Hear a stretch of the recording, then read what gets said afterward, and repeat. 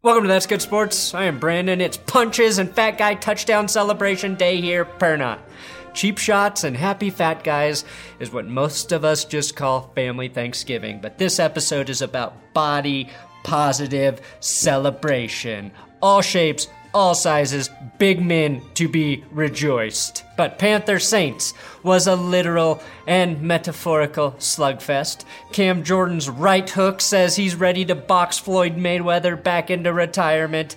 And in Atlanta, we learned Vita Vea means, even though I'm 347 pounds, you won't see me coming into the end zone. Vita Vea became the heaviest man to catch a touchdown pass in NFL history, surpassing Jonathan Ogden at 345 pounds. Now, my analytics team discovered that some stats say Vita Vea is 346 pounds, others say 347. It really just depends if he had a heavy breakfast.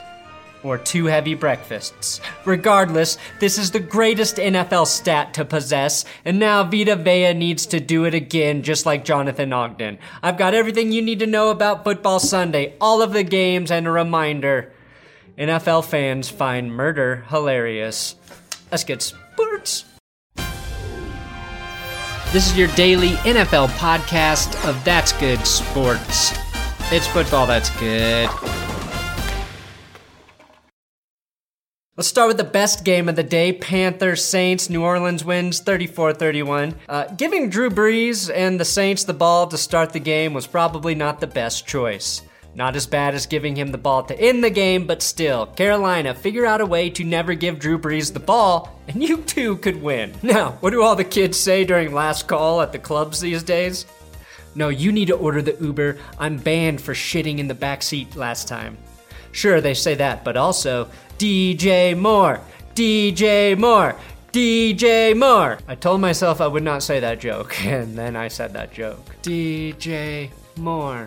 Who, Kyle Allen, after waking from his interception coma, found 40 yards downfield. The Panthers' refusal to die in this game would make even Rasputin proud.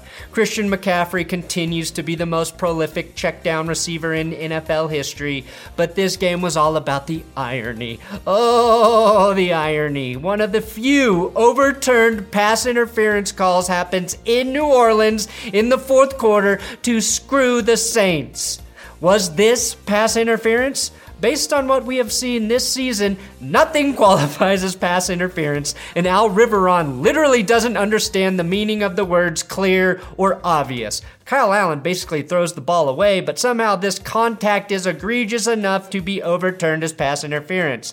But the Saints defense held after the call that could have led to the first NFL official having to go into witness protection, and then Panthers kicker Joey Sly missed a 28-yard field goal. Sylvester Stallone plans on putting Sly in his next Rocky Creed movie to have him punched repeatedly on screen for ruining the good name Sly. Giving Drew Brees time at the end of the game is like giving Grandpa Viagra at Thanksgiving and then getting mad at Grandpa when he pulls down his pants to stuff the turkey while calling out your dead grandma's name in passion. Drew Brees, with the help of Michael Thomas, who now has all the receiving records this season, and Alvin Kamara got Nola into field goal range, and Will Lutz stayed true to the gooch for the win. Panthers owner David Tepper is now having second thoughts about purchasing an NFL team in Carolina. If the league can't even fix the game to give you a win like the financial industry where Tepper made his billions, then why the hell did he even buy an NFL team? Broncos lose to the Bills 30-20. Let's just get this shit out of the way. This game was exactly as boring as you would have imagined, and we now have undisputed proof that the Bills quarterback Josh Allen is better than the Broncos' Brandon Allen. You remember my name? I got 2 sacks on your I got 2 sacks on your.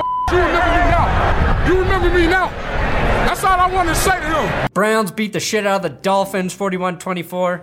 Adam Schefter reported, in all, 33 players from the Browns and Steelers were disciplined, including the indefinite suspension of Myles Garrett, upheld upon appeal per source. There were $732,422 in total fines, including $250,000 to each organization, but plenty of money left over for Browns fans to buy customized Mason Rudolph piñatas and swing helmets at them before the game. And much like Mason Rudolph's real head, nothing seemed to spill out when the piñata was hit. Mason Rudolph, after seeing this video, stated he did not appreciate being portrayed in non-American party celebrations. Then he reaffirmed he said nothing racist to Myles Garrett. Oh yeah, this game, the Browns, they annihilated the Dolphins on Ryan Fitzpatrick's birthday, where all he got was a loss and his ball catchers letting passes bounce off their face for Browns interceptions. Basically, Ryan Fitzpatrick got a gift card to a restaurant where he previously got food poisoning. Steelers beat the Bengals 16-10. TJ Watt had another dominant performance, which was expected with Ryan Finley at the helm. You might want to put TJ Watt into the Defensive Player of the Year conversation. Bengals receiver Tyler Boyd could win best use of one hand, just like Jamie Lannister for finger blasting his sister in his Emmy-winning performance on Game of Thrones.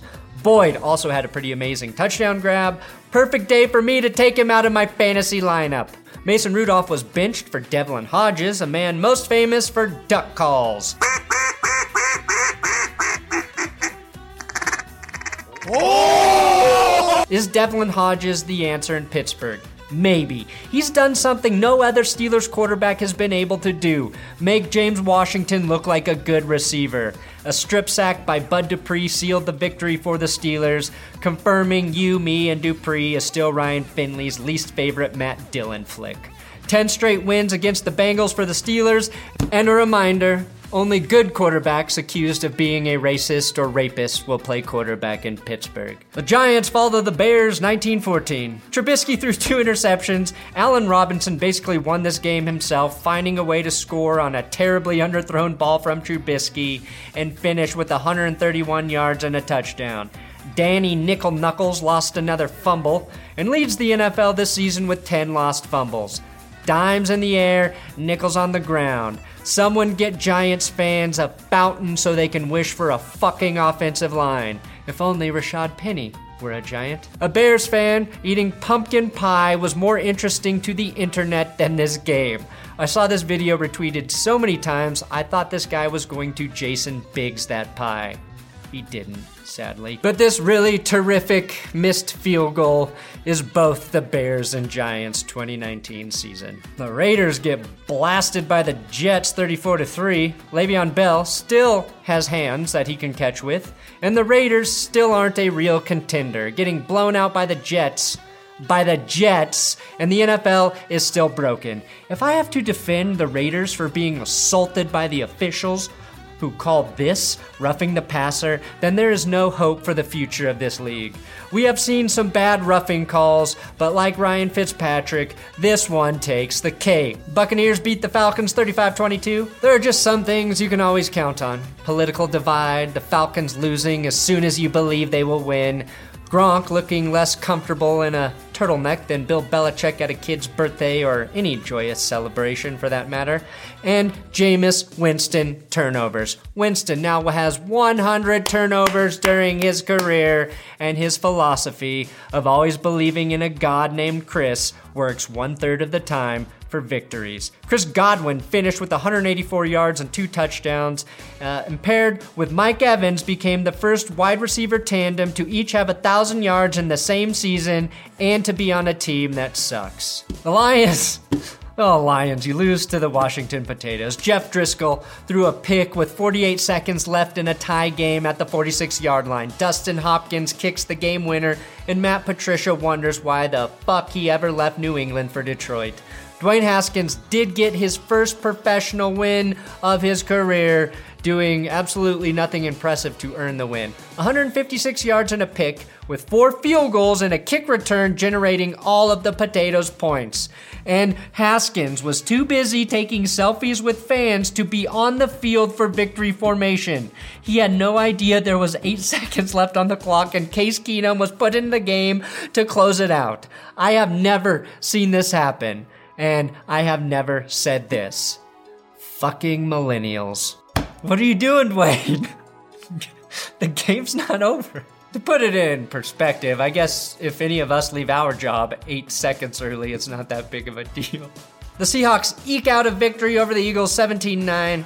Carson Wentz was without any of his receivers who have names you would recognize. Seattle's DK Metcalf channeled his inner Nelson Aguilar and dropped this would-be touchdown pass so Lamar Jackson can win the MVP. Although I do have another theory, that Metcalf is actually too muscular to make this catch. His hands, too used to gripping dumbbells, were just stuck in that closed position, and therefore could not make the catch. Sam Darnold's ability, though, to see ghosts on mono may have metastasized to Carson Wentz's brain in the form of a tumor that makes him blind. Partially blind. It's like the movie Phenomenon with John Travolta, only instead of gaining Jesus-like superpowers, this tumor took away Wentz's ability to recognize green shapes. It's why he can't see his running backs and why he now sucks at Mario. At one point during the game, Carson Wentz's brain ceased to function entirely, and the Seahawks, who had 12 penalties to the Eagles' 2, found themselves chasing the ball down the field like Jay Wellington Wimpy. Seattle did win despite the drop passes because of the magnificent flea flicker. This is obviously a great throw from Russell Wilson, but when a flea flicker is less impressive than a Lamar Jackson run, it is hard to win MVP, Russell. The Eagles' defense is officially just for show, which I know for a fact because trailing 17-3, the entire Eagles' defense was taking Instagram selfies in the end zone. Did you learn nothing from Dwayne Haskins, Philly? The Jags, get smoked by the Titans. The Jaguars' game plan of only allowing big plays for touchdowns completely backfired, and I question who thought that was a good idea in the first place. Derrick Henry may not be the fastest running back in the NFL, but he is strong. We know he has the elite strength, and yet seeing him use multiple stiff arms to increase his speed for a 74-yard touchdown run is still impressive. Tennessee amassed nearly 500 yards on offense. Tannehill rushed for 2 touchdowns, oddly leaping for 1, threw 2, including 1 to offensive lineman Dennis Kelly, catching it like a real Vita Vea. Dennis only weighs 321 pounds, so I don't know why the fuck I'm even talking about this touchdown.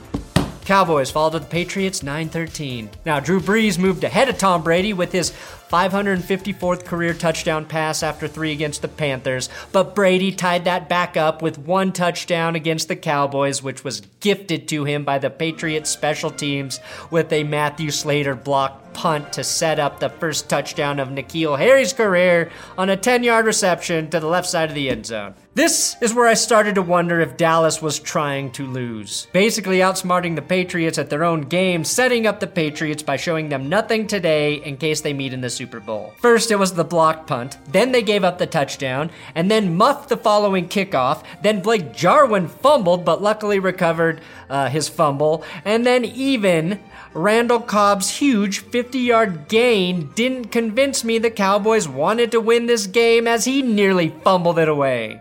Cobb got lucky, and I knew that shit was gonna happen because the Patriots did the same thing to Nick Chubb in that wet game between the Browns and Pats. He broke a big play, and they chased him from behind and knocked out the ball.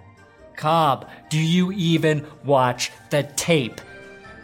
Bro. The weather made this game a lot less fun than it should have been. 5 field goals and 1 touchdown. And in typical Patriots fashion, when the opposing team knocks the shit out of one of its players, the opposing team gets hurt. It's really hard to beat the Patriots. It's nearly impossible to beat them when you need a touchdown, have less than 3 minutes to get that touchdown and 95 yards to go, and the officials flag you for phantom tripping, negating a 3rd down you converted. This is tripping? Wait for it, guys. Wait for it, guys. No, you're fucking tripping, refs. You're the ones who are tripping. You're tripping. Tripping. You know how I know you're tripping, refs? Because you can't even get out of the way of your own fucking calls. Your own fucking calls. Come on, refs. You gotta let Dallas lose on their own accord, which they most likely would have done. Thanks for watching another episode of That's Good Sports. Please subscribe here on YouTube. I'm on Twitter, Instagram, at Brandon Perna if you want to follow me there. Make sure you follow at TJ Carpenter Show for helping me write this monstrosity we call football reviewing. But we did it. You know, was it great? Who cares? YouTube's not about quality. We know that. This is your daily NFL podcast of That's Good Sports. It's football that's good.